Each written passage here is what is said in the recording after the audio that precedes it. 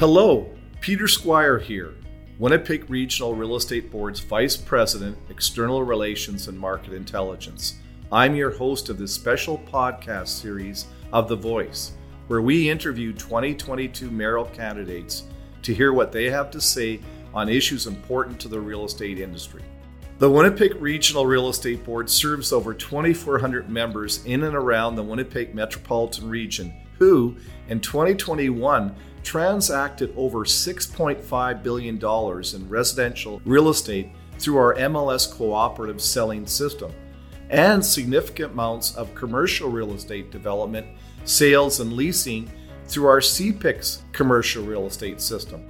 We believe that real estate is amongst the most important facets of the economy, servicing diverse business sector locations and housing as the anchor to where we live, work, play, and invest in. Welcome, Robert-Falcon Ouellette.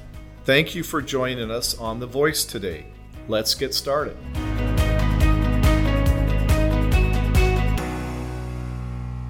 If elected as mayor, what strategies will you implement to reverse the trend we are seeing where more people are leaving our city to go to other provinces than coming here?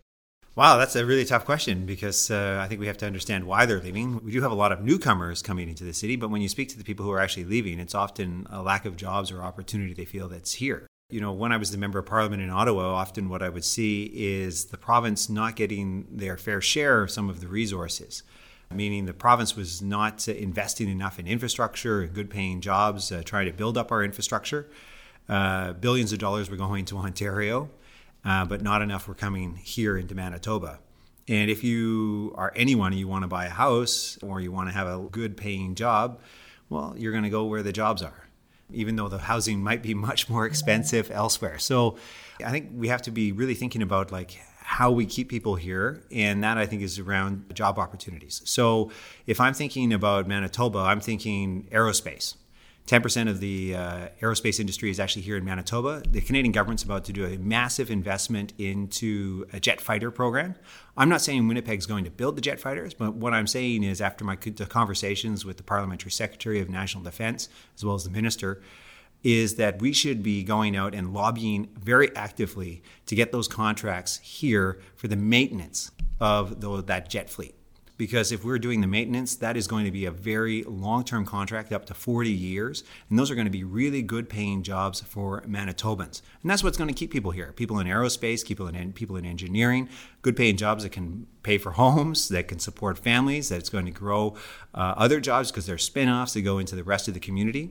And so we have to really be, thinking about things like that. It just can't be a one-off where, what happened in the last term, there's a project for, Google Smart City or something like that. And Winnipeg slaps together a proposal in a couple of weeks and sends it in, just to say we checked a box. We shouldn't be checking boxes. We should be actively concentrating our resources at the federal, provincial, municipal level with all elected officials, working with our development or economic development arms of all the right across the province, and then going to make sure that we get those contracts. Atlantic Canada has done an excellent job in doing this with Irving shipyards. They're the ones building all the new Navy frigates and also other things, other Navy ships. We need to get jobs here. And to keep people here, they need good paying jobs. What are your strategies to attract business investment to Winnipeg? And what sectors do you believe should be focused on? Agriculture. We are an agriculture province. Once again, the province did not do a good job while I was the member of parliament in making sure that we highlight our really great successes. There was a super clusters with billions of dollars investment that were put out by the federal government in various areas, artificial intelligence, even agriculture. The one who got the contract for the agriculture, over $1 billion, was Saskatchewan. Manitoba, we are a powerhouse in agriculture. We have pork, we have beef, we have dairy, and people want our quality products around the world, and we're not doing enough to promote that. And that's actually jobs for people who live here in Winnipeg, incredibly enough, because they need to, service that. They need manufacturing related to agriculture. Mm-hmm. And if you're not supporting that type of industry, supporting your strengths, well, you're going to fall farther and farther behind. Now, I actually want to go back to actually a little bit about how keep people here. One of the things as well we're not doing well is we're not coordinating enough on the provincial nominee program. Other provinces are coming up and they're scooping up our part. And we were innovative in the beginning, many 20 years ago, but we've not been innovative enough. We're not going out promoting Manitoba around the world, whether it's in China. I've actually learned Mandarin in the last 5 years. 我可以说中文，我希望说跟中国人. So I just said I like to speak Mandarin. I can speak with Chinese people. And the reason I learned Mandarin is because it's important to be able to communicate with people around the world. If you can't communicate with them, you're not going to be able to convince them to come here and tell them of the benefits, the clean air, the beautiful environment, the things that we have here. Because if we want to grow our province, we're going to have to get more people to move here. And through growth, it's going to add more homes because we're going to be bursting at the seams. Those are jobs because that's manufacturing. We're adding value to something. My issue, once again, is there has been no coordination between the federal government, the province, the municipality, local, regional economic development arms to actually go forward and promote that actively overseas in India or in China. And yes, we're getting a lot of people coming here, but it's not enough. And if we can get more people, for instance, to stay downtown, live downtown, develop our downtown, we can get rid of past that donut. We can get rid of a lot of the crime issues. We can actually create economic development for the people living downtown because there's better shops, more jobs. There's so many advantages to actually moving forward on a lot more issues, more aggressively and working together. A different type of leadership, more collaborative style of leadership instead of just like, well, you do your thing, I do my thing. You're blue, I'm red, I'm orange, I'm purple, I'm this color. But actually, how do we actually work together? What steps will you take to address the issue of Manitoba being one of the provinces with a chronic shortage of residential dwelling units? Wow, that's a really tough one. I know it takes quite a bit of time to get permits. I know there's actually been a war at City Hall on building new units surrounding growth fees and things like that, which have kind of put a damper on growth. But people do need a place to live. While there is the opportunity of trying to get people downtown, people living in the suburbs, people who are used to the suburbs, probably aren't going to be living downtown. So I think I think these two things are a little bit separate. At the end of the day, I think you have to really go out and make sure that the permitting process is fast, efficient, because people are paying for that. That's a service. Mm-hmm. And so if they're paying for it, they should receive a timely answer to their questions. That's actually one of the 10 principles of leadership with the Canadian Forces, where I served for 27 years. And, one of those principles is timely decisions. So not waiting around for months and months on end for someone to come out and check something. I remember when I first started my office as the Member of Parliament, we did a handicap bathroom. It took months and months for the city to come out and just check on the washroom. And then they were saying, well, you can't go in your location. Well, if I can't be in my location, I can't offer services to citizens. It's a catch-22, but you need the handicap washroom to offer those services. But actually, here's actually a suggestion. Mm-hmm. I'm going to be honest. I'm not the expert in all of this. You are. So at the end of the day, what really needs to happen is we need to sit down with the people who are in these industries and have the discussions about what actually needs to occur to make sure that you have, the full input to make a good decision, to help us make a good decision. Because if at the end of the day, if you're expecting the mayor to make decisions on everything, I don't think it's going to be appropriate. And I think that's perhaps an old school or way of doing politics. But really what we should be doing is thinking actually about collaboration, how we work together. Because you're experts, and we have to rely on that expertise in order to grow what it is we need to create jobs, create opportunity. Because what we want is a safe and thriving and livable city. One, thriving because we want to keep people here. I want my friends to remain here. I don't want them graduating from university and moving to Toronto or moving to Montreal or Calgary or Vancouver or somewhere else. We need to keep them here. We train them here. We want to keep them here. How will you build and lead a team at City Council to ensure we receive funding to support growth-enabling infrastructure? That's even a better question. So one of the issues I've discovered when I speak to all the city councillors is a lot of them feel very abused by the actual system. Some feel very excluded by how the system works.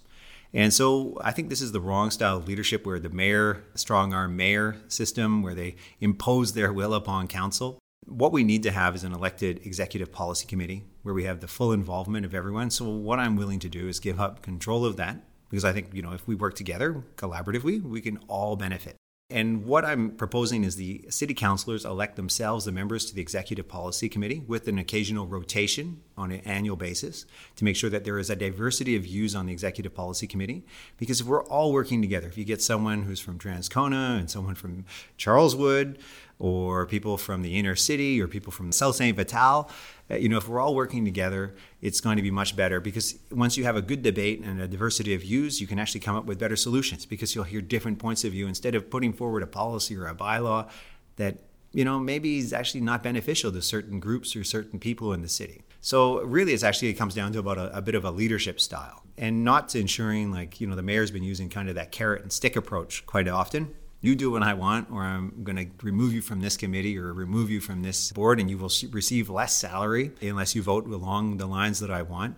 Because the mayor doesn't know everything, neither does his inner circle. What we need is working together, because you're going to get a better decision in the long term. Thanks for that. What benchmarks and actions will you take to move key projects ahead faster to sustain delivery of core civic services? Well, let's talk about a core civic service of mental health, addiction, safety, policing in the inner city. Politicians love checking boxes. They make a promise, and then they go make a policy announcement later on, and they allocate $100,000, $1 million, whatever it is, and they do a little press conference. They check the box, and then they go focus on what they want. What I've discovered when I was a member of parliament is the levels of government do not talk to each other. I was actually most surprised by that. Apart from arriving at a press conference where you have a conversation for 5 minutes on the side with someone, there is no deep, in-depth thoughts about the overall impacts of what we're doing and how to coordinate those efforts.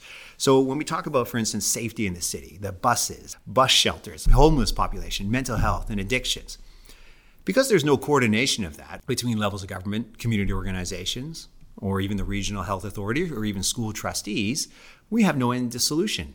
If we just keep repeating over and over and over again the same things for the last 30 years. And the problem with that is, since we don't find a solution, people get tired of it. Some people find Winnipeg unsafe, so they move away. Let's all be honest. So what we actually need to do is sit down and have a conversation, establish an action plan with everyone involved in the room, in deep conversation, and then follow up with an action plan. Make sure that people have you done what you're supposed to do? You said you were going to be doing this. Have you completed that? And allow communication as well between the community groups, because one community group might be doing something and thinking of doing something else, but this other community group might already be doing it. So why do two things at the same time? Create levels of administration and waste in the system. There are so many resources we put towards these issues, but we never actually come to an end result where it's beneficial to us all. What I actually really dream about is actually my little girl who's 10 could ride the bus like she could in Quebec City or in Montreal or in Halifax or in Calgary and be safe. Would people allow their children to get on the bus here in Winnipeg? Take policing, for instance. How successful have the police been in solving crime? In fact, actually, they're one of the lowest in the country in crime solve rates, but we pay the most in the country for our police. But what we say is, well, there's a lot of crime. We need to put more money into the policing. So how do we encourage innovation in policing? Those are clear metrics. Because if someone's going out and stealing a bike once and twice and 10 times and 20 times and 100 times, and they're never stopped because it's a petty crime, we are all impacted by that. And that is a problem, because people, whether you're in the inner city and you're Indigenous or you're in the south end of the city, if your bike is stolen, your little kid is crying because they haven't got their bike because it was taken from the front yard, even though it was locked up, you are angry. And when the police say, well, it's not really a top priority right now, you have to file a report and just goes into the database, we need to be solving these things. And if the police need help with this, how can we help? What can we be doing with all these organizations to make sure that we're taking the police away from dealing with mental health challenges, dealing with homelessness, dealing with people with addictions issues? Take addictions. Addictions, there is a 9-month waiting period to get addictions treatment. And I've had people who've come to my office who I've met actually just even recently who say, I want to get off drugs, but they have to wait months and months in order to get that treatment. In the meantime, they're out on the streets causing chaos. They're making the streets feel unsafe. They're making people feel unsafe. And what we really need to do is make sure that we give people the help they need right away, get them housing, and coordinate with people. It's leadership is not about checking a box. It's actually about, working with people, bringing people together, and then following up with people to make sure we've actually accomplished what we're supposed to do. And it's a philosophy. It's kind of a vision for what we need to do. I don't have the solutions to everything, But what I do know about is trying to get and mobilize people around an issue to make sure we can actually adequately deal with it. We're not going to be able to solve all the homelessness issue. But what we can do is make a big dent in it so that we actually have a better, safer, more thriving and livable city. That's a good summation, Robert, and I really enjoyed doing this podcast with you. Yeah. I'm having a good time. And love your energy. Do we have to stop? Yeah. Let's keep going. I know. But you're not going to stop because you've got a campaign to run for over the next 2 months. So all I can say is I wish you the best of luck 76 days in your campaign, and to share some of the wisdom you've shared with us today for our members and the public in this podcast. Tapwe akikitwam. Tapwe, it says, means truth. Akikitwam, à la prochaine, or at the next time. Thank you for participating and sharing your vision on issues important to the Winnipeg Regional Real Estate Board, its members, stakeholders, and all Winnipeggers. To our valued listeners, please tune in for more episodes of The Voice, where we invite mayoral candidates to share their vision for Winnipeg.